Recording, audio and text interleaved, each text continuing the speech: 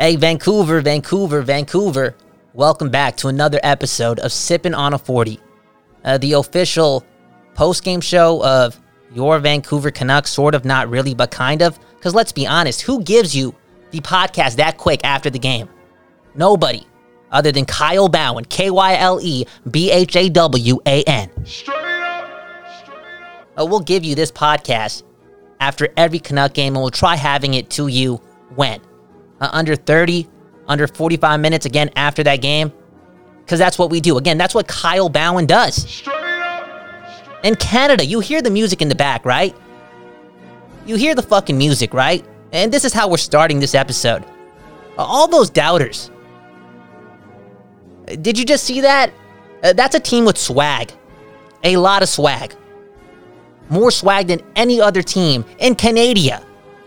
And that was evident to us, right? The West Coast, the best coast in this nation, because we watched these games. There was that point that Anthony Stewart tried bringing out during the first intermission, right? About Elias Pettersson or Elias Pettersson and how he's fighting back, hitting back.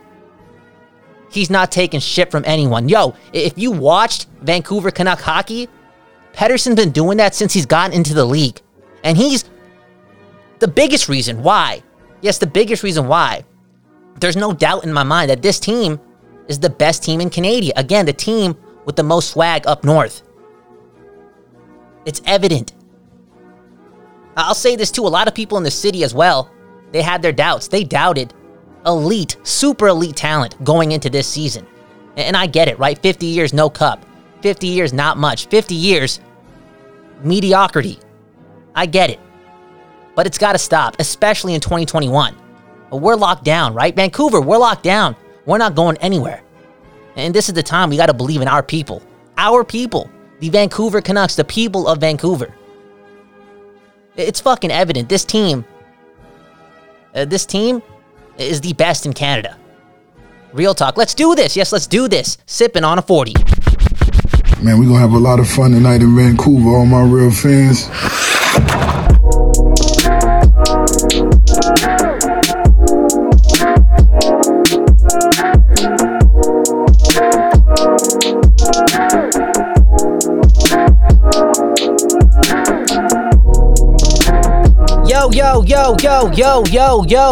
Yo. Welcome back to Season 2 of Sippin' on a 40, the show that's named after Elias Pettersson and his number, and the fact that this whole city is drunk off of his elite talent. Somehow, some way, this quick, he's able to give this city this much hope.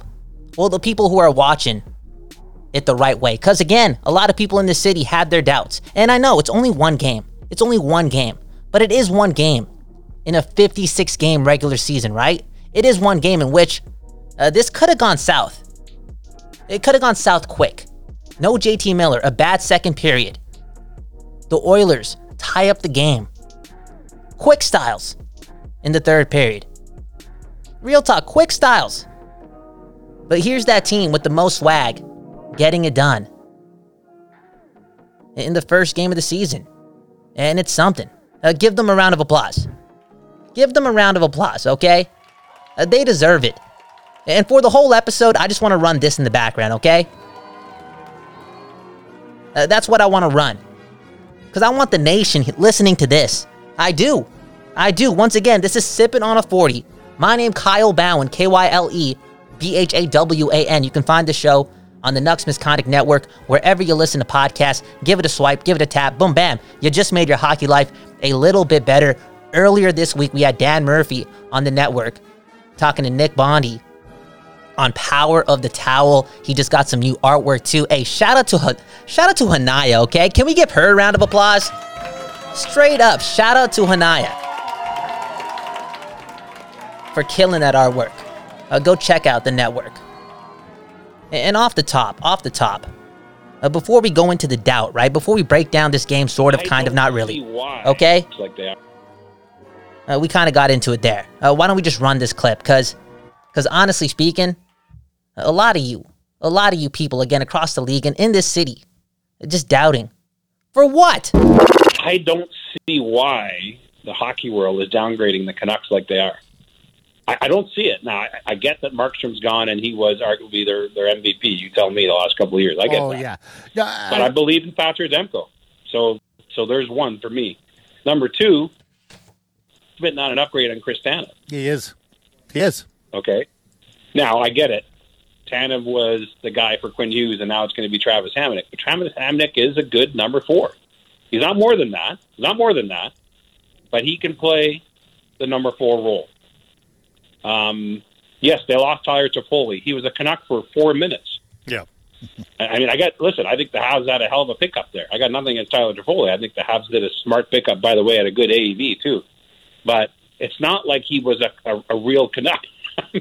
They got him at the deadline because of some injuries, and then he got hurt, and then he played a bit. But, I mean, this narrative of, well, they didn't replace Tyler Toffoli. They never had Tyler Toffoli, in my mind. That's the way I look at the Canucks. So I still think I'd like to see them upgrade up front at some point before April 12th. But the idea that the Canucks, who I think were the best team in Canada last year, are downgraded where everyone has them 4th or 5th, I'm not buying that. I think that's frankly off base. And Hey, Pierre LeBrun on TSN 1040 with Matt Zakaris and Blake Price. This one's for you. You get one too, okay? He knows it too. This is the best team in Canada. Now, this nation is littered with talent. Yes, these teams across Canada, Calgary, Edmonton, Winnipeg, Toronto, there is top-tier talent there. In comparison to Vancouver, I know McDavid and Draisaitl are damn good. In fact, that's the best 1-2 punch in the NHL. Let's be honest, let's be real.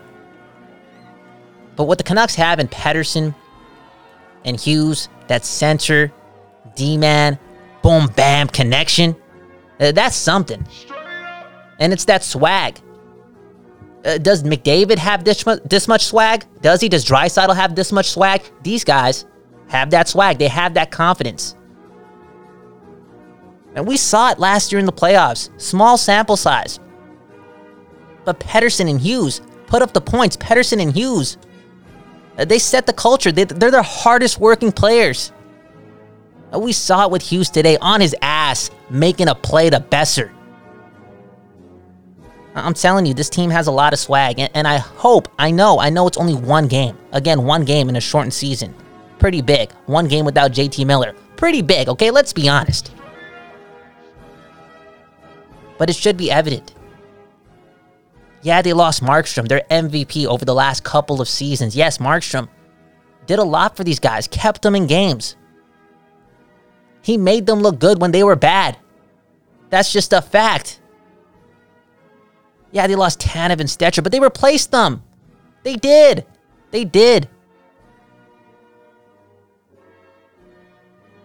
With Pettersson and Hughes here for the long run, right? This team will always be competitive. They'll always be solid. We saw proof of that last year. They're not going to let this team take a step back. And you know what? Why don't we just step back a little bit? I get it, kind of, sort of. Right? The doubt, right? The doubt from the city, from the people. It was a shortened season last season. The bubble tournament. How much can you really look into what actually happened? And again, with the city, right? 50 years, no cup. It leaves so much room for doubt. But do yourself a favor and understand that this franchise has never been blessed like this. They really haven't. They haven't. With that talent coming in this quick in their career, Hughes and Pettersson, it's something else. They're game changers. They're revolutionary. And they're the reason why this team is the best team in Canada. Now let's talk about the game. Brock Besser. You want to talk about the lack of depth on this Vancouver Canucks organization. Right? I understand the bottom 6 stuff. It's kind of messy. It really is. But if you take that crop at the top, right? The Millers, the Horvats, the Bessers, the Nate Schmitz, the Demkos, the Holpies, alongside Hughes and Pettersson, It really is something. And Brock Besser, that may have been his best hockey game since his rookie campaign. He was good from the start of the game, and he was shooting the puck hard the whole way through. And if that's the case, right, if he can play as well as he did in his rookie season, if he can be that game breaker that he was way back when, oh, baby, that's something. That's something. And I think he can. The dude breathes hockey.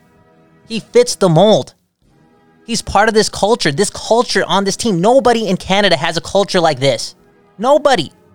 Again, their best players, their most talented players in this organization are their hardest working players. Day in and day out. Brock Besser, part of that core, and he was successful today. And so big in the third period. So big in the third period. It was great to see. It was refreshing to some extent, and a reminder to what he can bring to the table. Now, I want to stick with that line, right? I do. Because prior to the third, I didn't really fuck with it too much. And I know it's only one game, but I do believe that Jake Virtanen is a bit of an anchor on that line based on the way they like to play. And without JT Miller, having Virtanen up there in the neutral zone, things don't really work out the same way. And we saw a couple times where we see Pettersson and Besser dump that puck in. I'm guessing that's the way they got to play with Virtanen. And they just hope that Virtanen can go retrieve pucks. And I just don't see Virtanen playing that style of hockey. I don't. In fact, I don't really see him working on that top line. And I know it's only one game, but we're talking about a dude who's so polarizing and has this opportunity handed to him thanks to COVID-19. And I just thought I'd see more from him, especially in his competitive spirit. If those two, again, Besser, Pettersson, are unable to do things in the neutral zone and they deliver that puck down the ice because they want that other guy retrieving it, I don't know how much success they're going to have with Virtanen doing that. In fact, put Taylor Mott up there. Did I say Taylor Mott? Tyler Mott. What's wrong with me? Hoglander, Hoglander, Niels Hoglander. That dude, that rookie, scores in his first game. And that same dude did a lot of things I didn't know he was capable of. I mean, he worked his ass off throughout the whole game. And when seeing Niels, whatever his name is, in the highlights, I saw a lot of flash. That's what I was expecting. Again, I didn't know he had this compete in him. And his biggest fan after tonight's game has to be Travis Green. It has to be Travis Green. He did everything right. And again, without the flash. And if he continues to do that, the flash, it's going to ooze through. That was something. He set the tone. He did. When you see that dude working his ass off, it must do something for the whole bench. And how about that, right? When rookies come into this organization and they see guys like Horvat, Miller, Besser, Pettersson, Hughes, not only be the best guys with the puck, again, the most skilled guys, but also their hardest working, it must do something for a guy like Hoglander. Impressive, and looks good on that second line. And Tanner Pearson, he looked fast. He looked impressive. You know, so many things have to happen for this team to be great, the best team in Canada. And one of those things has to be Tanner Pearson not taking a step back, because he had a good year last year. In the regular season, was a great regular season player. And he has to do the same again if we want to be the best team in Canada. Man, oh man. How about that, Vancouver? How about that? Canada, y'all better watch out, okay? It's raining. Vancouver. Hallelujah, it's raining. Vancouver. Every step's a Y'all gotta watch out. My city, my team, about to reign over this nation. I said my team, your team too. You listening to this. We about to reign over the whole nation. Now let me tell you a couple goals of this program, Sipping on a 40, before we leave. Because we are about to leave. I gotta go. It's 10:11. I'm a little tired. I got to get used to this schedule. I got to read a book. Haven't done so already. Okay? Now let me live. Now, one of its goals for this program is to be the most hated podcast in Canada outside of Vancouver. And I think we can do that. I really do. I really do. Now, another goal is to get Nelly Furtado on the program. And you know it. Listeners, you know it. In fact, we've had more conversations about Nelly with the listeners than we had with the Canucks dating back to last year. Okay? For some reason. And that reason being her being what? The greatest entertainer from British Columbia. That's just a fact, too. So we trying to do a lot. We trying to do a lot. We trying to do a lot for you, the listener. Now, before we do leave, can we play the other music? Can we play the other music? Okay, put this down. Put this down, okay? Just put it down for a bit.